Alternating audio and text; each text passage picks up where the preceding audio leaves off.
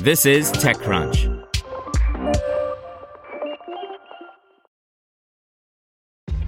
This episode is brought to you by ShipStation.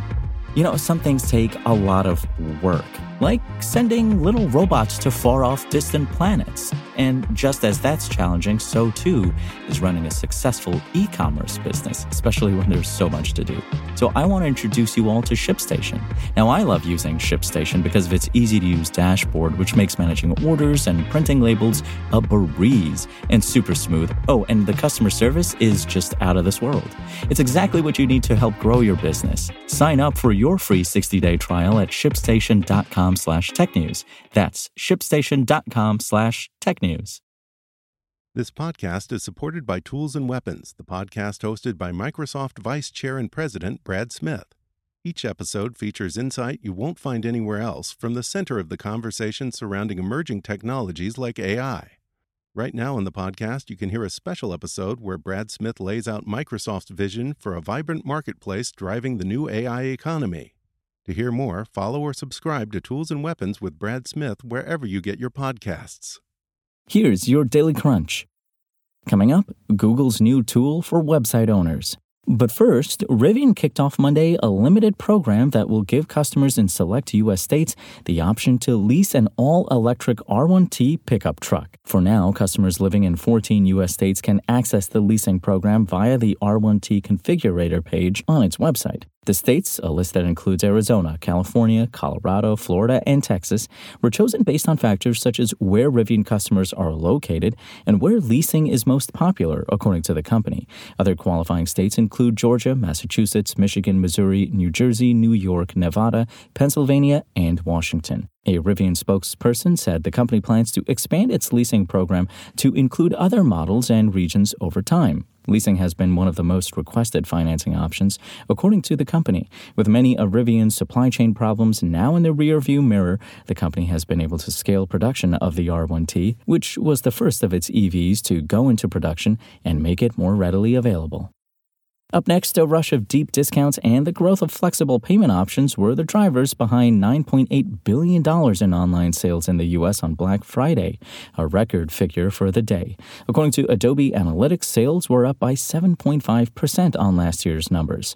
Sales easily surpassed Thanksgiving figures and growth rate, as well as Adobe's own predictions for the day. On Thursday, U.S. consumers spent $5.6 billion, up 5.5%. The analysts originally predicted sales of $9.6 billion for Black Friday. Salesforce, which uses different metrics than Adobe and says that it crunches numbers on transactions for some 1.5 billion consumers, also said that Black Friday online sales exceeded its expectations. They totaled $16.4 billion in the U.S. and $70.9 billion globally, and a record 79% of all shopping traffic, both browsing and buying, was carried out on mobile handsets.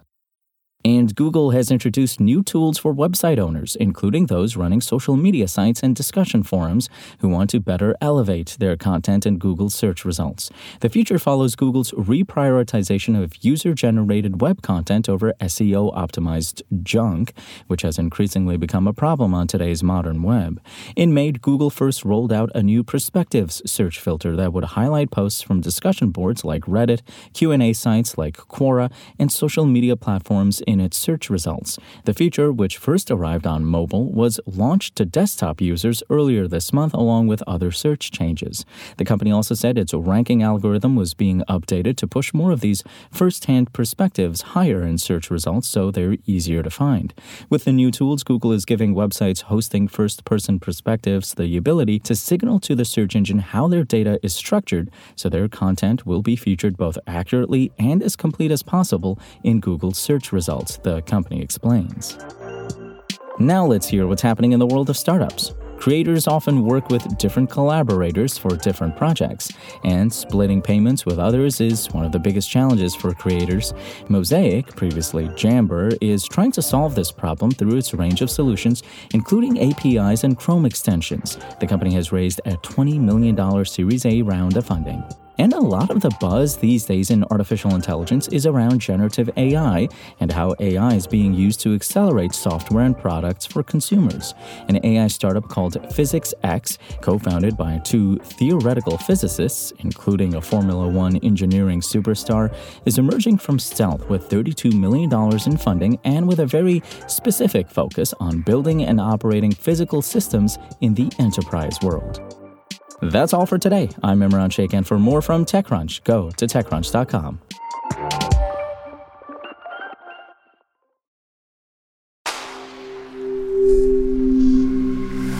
SpokenLayer.